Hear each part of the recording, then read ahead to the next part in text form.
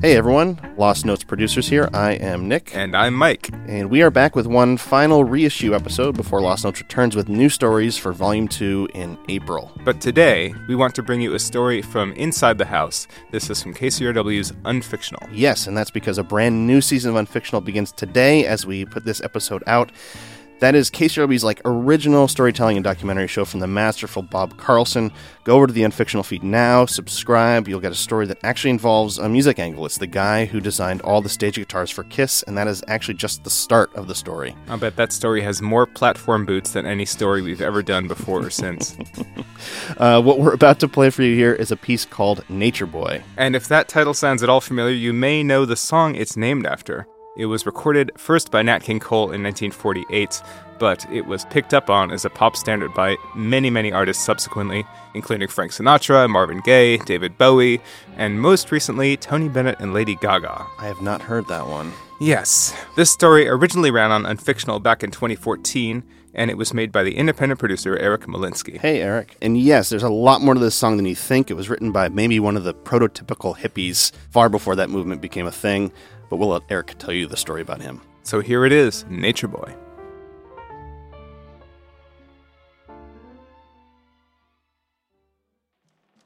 It's 1987.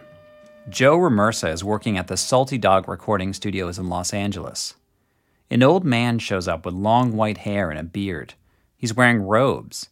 And he says he wants to hire Joe as a sound engineer. He introduced himself to me. He says, "My name's ahbez, but you can call me Abi." And you could pronounce it like, well, Abi. At first, Joe thought this was just another homeless old hippie. And he's not totally wrong about that. But there's something different about this guy. Now, Joe doesn't come cheap. Major artists like Bruce Springsteen have used his studio. But Abi says he can pay for it because he wrote a hit song in the 1940s. And he's still reaping royalties from it. You know, he said, I wrote a famous song. It was a favorite song of 3 presidents. At the time, he had to, sing the song for me because I didn't remember the song. There was a boy, a very strange, enchanted boy. They say he wandered very far over land and sea. That, of course, is Nat King Cole, not Ahbez. A lot of artists have covered Nature Boy, from Frank Sinatra to Cher. But now Ahbez wants to rewrite his lyrics. Actually, working with him, I actually worked on about 3 or 4 different versions of Nature Boy with the corrected lyric, which he was very keen on letting the world know about. The phrase, "the greatest thing you'll ever learn is to love and be loved in return." He says, "Joe, there's the rewrite for that." He says, "The greatest thing you ever learn is to love and be loved. Just to love and be loved, because there's no deal in love." The greatest thing you'll ever learn is just to love and be loved in return. Nature Boy was Abi's life story, or at least his life in 1948. Since then, he's learned a lot about love and loss. And now, he wants to record a concept album. Joe says if you can pay for the studio, let's do it. So Abi retreats back to the desert, where he lives in a van. He works on these new songs for weeks, even months. He wouldn't even give me his phone number. He would just basically come to town and call me, and if I was available, we could get together. Or sometimes he'd leave these long messages on my phone machine.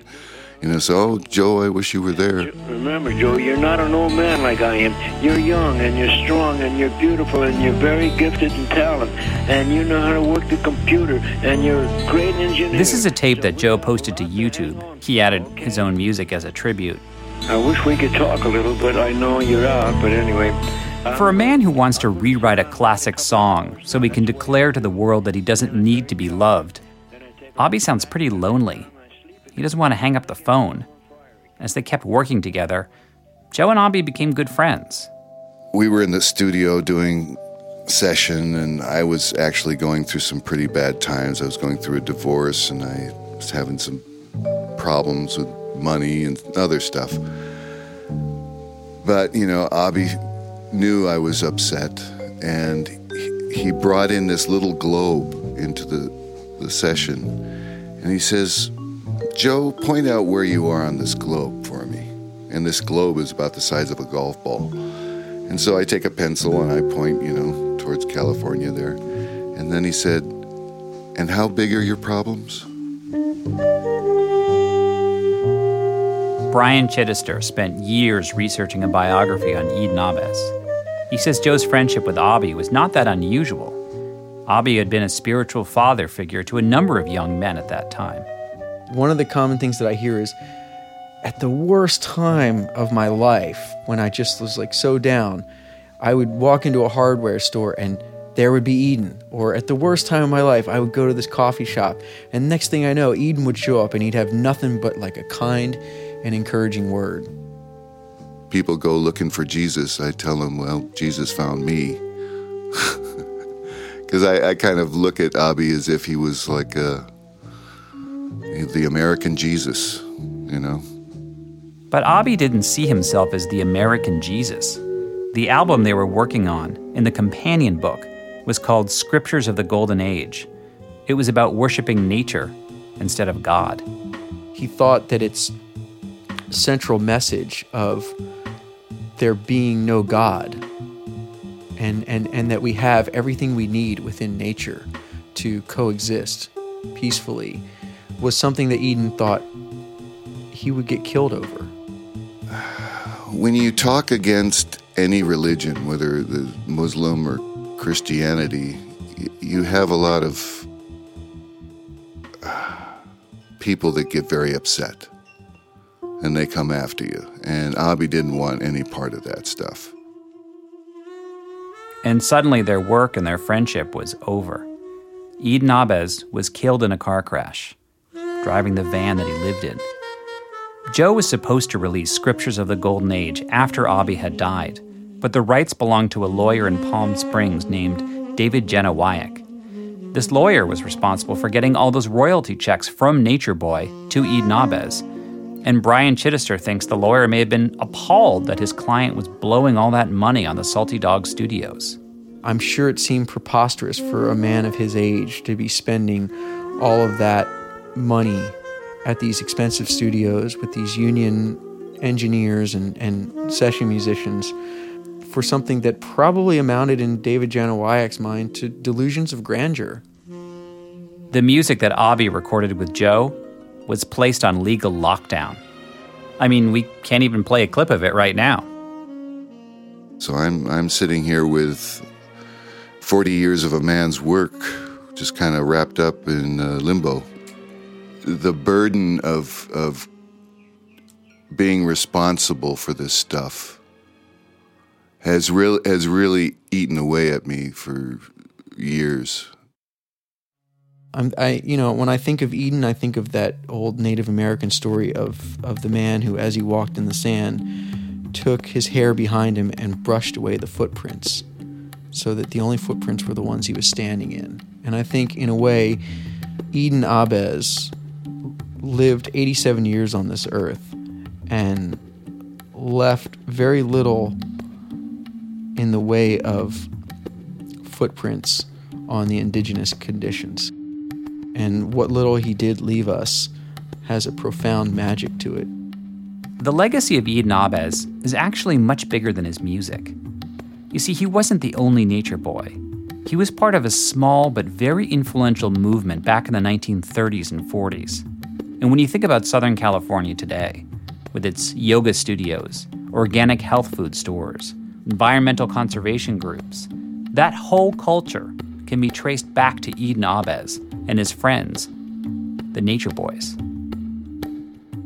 You're listening to Nature Boy, a 3-part suite from Unfictional on KCRW. Reporter Eric Malinsky is looking at the life of Eden Ahbez, a songwriter mainly known for having this one big hit, but much less known is the major impact he had on California culture.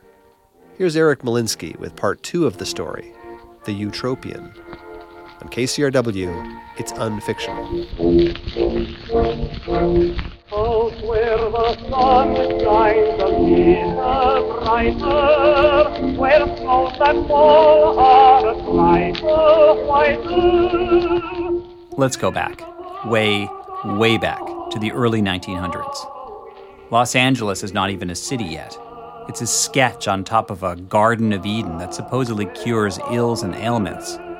A few East Coast transplants are trickling in, trying to recreate Boston or Manhattan on the West Coast. That's where the West begins. But Southern California is also attracting German immigrants with a deep appreciation of nature. This kind of terrain just wasn't possible anywhere in Germany. I mean, nobody had ever seen an environment like that with native palm trees and just granite rocks and cactus all over the place, very few flies, water flowing down out of the mountains, just an idyllic setting, wonderful place to live. Gordon Kennedy is an organic farmer in Bombay Beach, California. He spent years researching these German immigrants for a book called Children of the Sun. They were part of a counterculture that rebelled against industrialization in Europe and celebrated the pagan roots of German culture. There were also nudists and vegetarians. I've seen pictures of them in Los Angeles around 1910. They look like characters from a Gustav Klimt painting, reveling in the California sun. Two of the most influential Germans of this time were John and Vera Richter. In 1917, they opened a series of health food stores and restaurants in Los Angeles called The Utopian, which means good nutrition in Greek. The Utopians were kind of like a focal point for people that were into natural foods and raw vegan diets and stuff like that. By the 1930s, the Richters had amassed a small group of disciples called the Nature Boys. Well, a lot of them look very pious, they look like they belong to some kind of religious sect almost. They tended to let their facial hair grow. Their eyes were usually wide open, and they were not into any kind of a heavy diet. You could see they'd been living on light foods and doing a lot of walking and hiking and breathing and living in the mountains, sleeping outdoors, all of them well tanned. So all of them that I've ever seen and known had a lot of energy and had a lot of determination to live this kind of a life. The Nature Boys worked on local farms. They were cooks and dishwashers at the Utopian. They even slept in the Richters' backyard. Originally, Eden Ahbez wasn't part of this group. He was a drifter that showed up around 1942. The first Nature Boy that he met was Robert Bootson, who went by the nickname Gypsy Boots.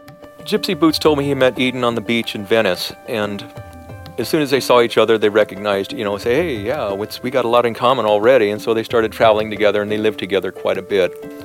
It's like, you don't know there's somebody else there just like you until you meet them. Eden was also friendly with an Indian immigrant named Paramahansa Yogananda. This is the man who is credited with bringing yoga to the United States. That's how Abhi got his nickname, the Yogi. You could always see pictures of him in a lotus or doing postures and doing sessions and talking about yoga and things like that, and he was probably more into it than any of them were. Yoga, meditation, organic foods, nature conservation, growing their hair out, all in the 40s. And these guys were ridiculously ahead of their time. But that can be a blessing and a curse. They were still young guys, hoping to meet young ladies.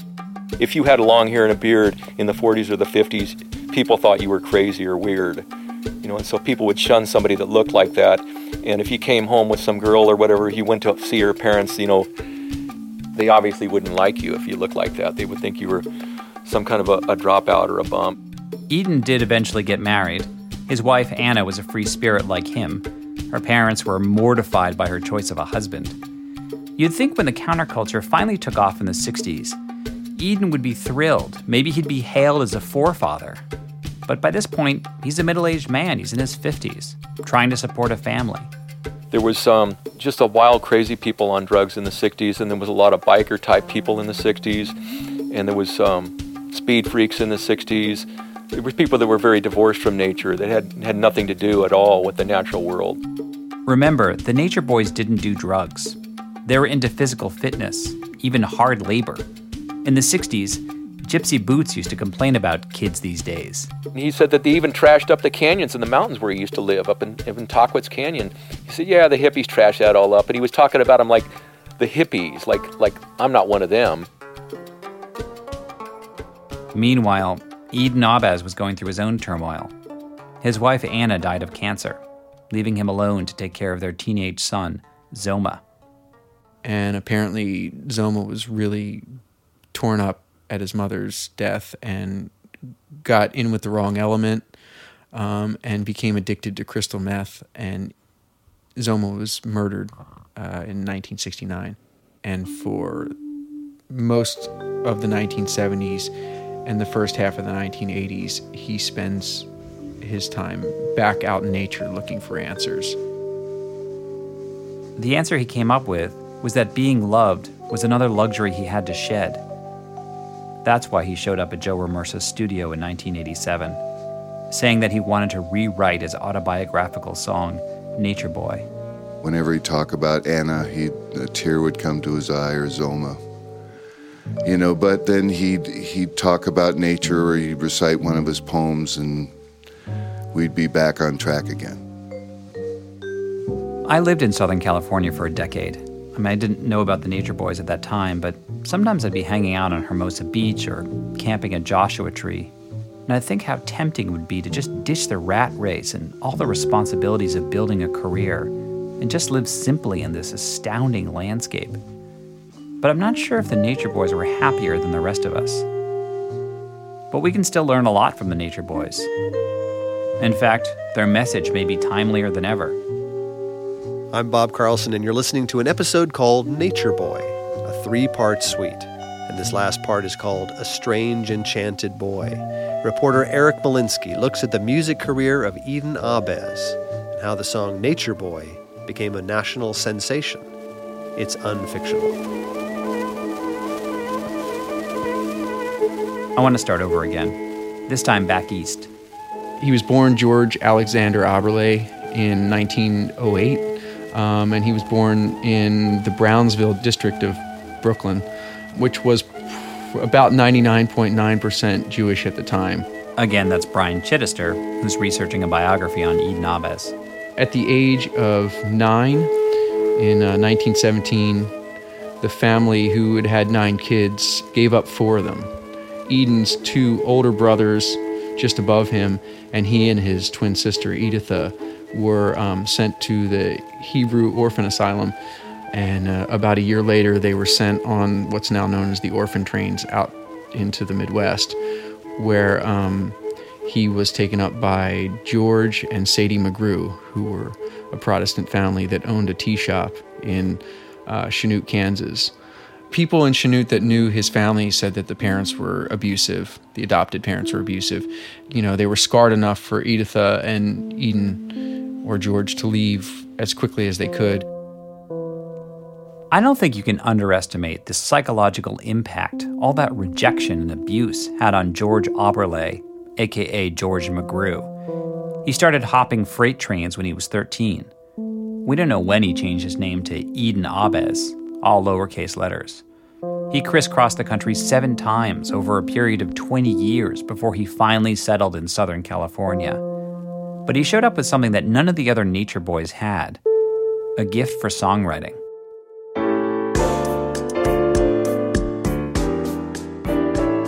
In 1948, Eden walked up to the National Theater in downtown Los Angeles, and he handed sheet music to Nat King Cole's valet. He said the song was his own personal story. And amazingly, this guy doesn't throw it out. He gives it to Nat King Cole, who tries it out on a piano and really likes it. The song has kind of a haunting Yiddish quality to it. But King Cole's confused why the songwriter didn't leave any contact information. He sent his people all over town looking for this guy. They finally find Eden Ahbez sleeping under the Hollywood sign. One of the reasons that we know that he liked to go up there was because on Mount Lee, the wind really whips through the Los Angeles air in kind of a magical way. And Eden, in carving wooden flutes all the time, he would like to hold it up to the wind and let, nature play its own song. He thought that was, somehow more romantic and authentic than anything that he could play coming out of his lungs. It was such a crazy story. Nat King Cole's publicist got in touch with Life magazine, and the origin of Nature Boy became a show business legend. That's sort of like the Eden ahbez mythology that comes around. And I'm not sure that some of that wasn't purposeful on Eden's part. You know, I mean, he liked to see himself as a prophet, and you could almost imagine him with his hands up saying, "Lo and behold, Nat King Cole shall sing this new song of peace and love throughout the land." But in actuality, he'd spread himself pretty thin, promising a wide variety of popular artists a piece of the royalties were they to record it. As Eden was handing out sheet music to every major singer in Los Angeles, the Studio Musicians Union was about to go on strike. Little known fact, Frank Sinatra and Sarah Vaughan released their own versions of Nature Boy before Nat King Cole, but they had to record them a cappella because the studio musicians had walked out. And then one day, a magic day, he passed my way. And while we spoke of many things, fools and kings... Nat King Cole recorded Nature Boy with an orchestra right before the union went on strike. The strike was not over when Capitol Records decided to put Nat King Cole's Nature Boy out on March 15th, 1948. They'd held on to it long enough, and they didn't have any new Cole material. The greatest thing you'll ever learn is just to love and be loved in return.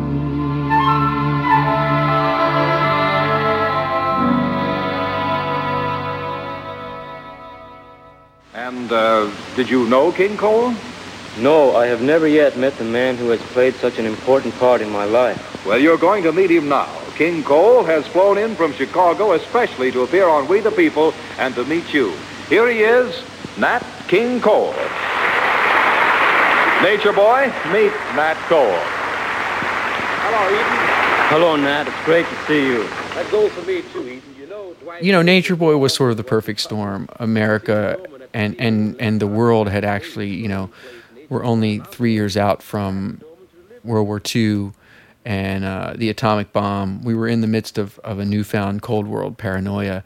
And here was a guy amidst all of this death and destruction who was advocating peace, and he looked like Jesus Christ, and he had this fantastic story. Abby, what are you going to do with the money that you're going to make from your songs? You're not used to having so much money, are you? All the money in the world will not change my way of life, because all the money in the world could not give me the things I already have. Anna and I have learned that nature and a simple life will bring you peace and happiness. We sleep on the ground in sleeping bags in the California mountains and deserts. Well, where are you staying here in New York? In the best hotel in the city, Central Park.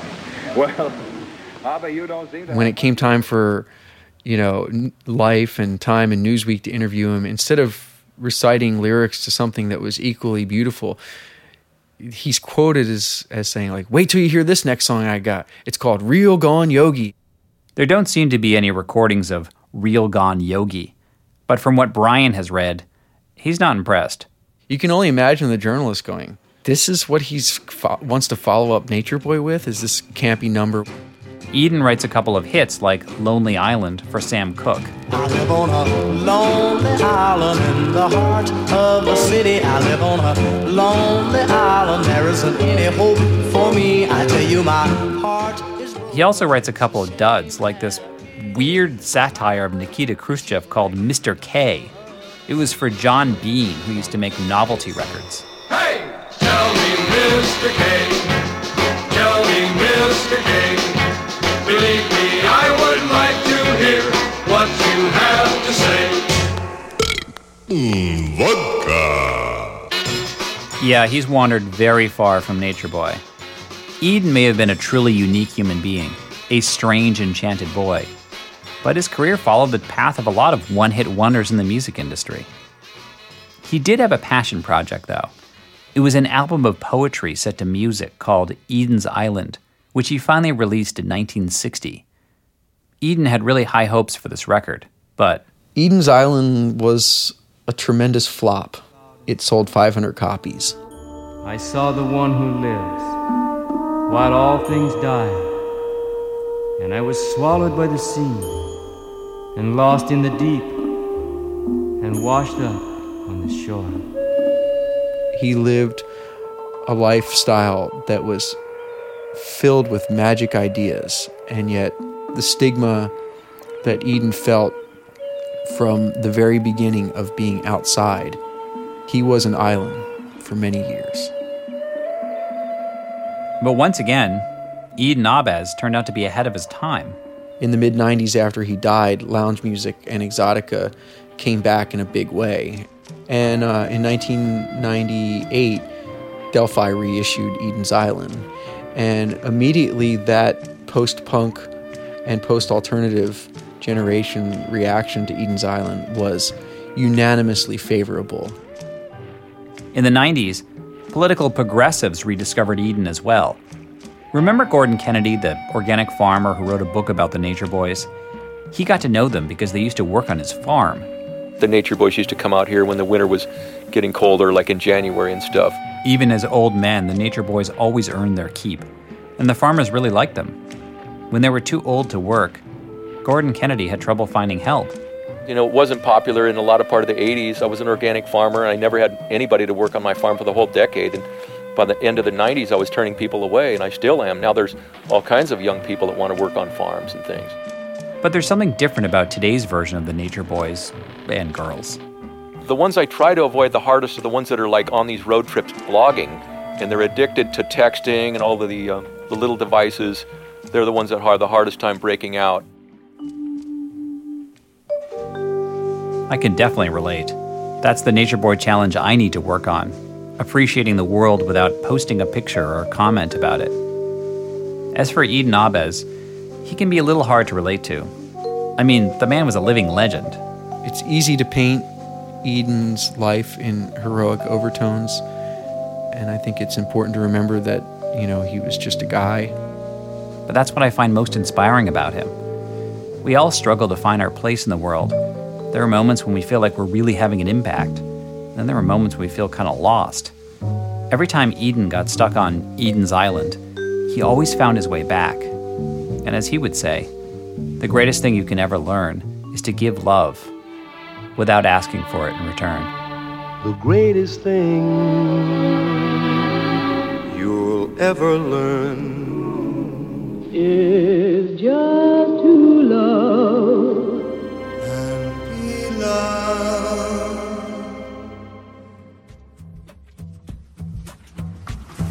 That was Nature Boy, a 3-part suite, and it was produced by Eric Malinsky. It was edited and mixed by Bob Carlson. This piece originally appeared on KCRW's Unfictional in 2014. If you're just finding us, you can rewind back to the first season of Lost Notes. It's available wherever you found this one or kcrw.com/Lost Notes. And be sure to add us to your podcast app of choice. We'll be back in a flash with Volume 2. Thanks for listening.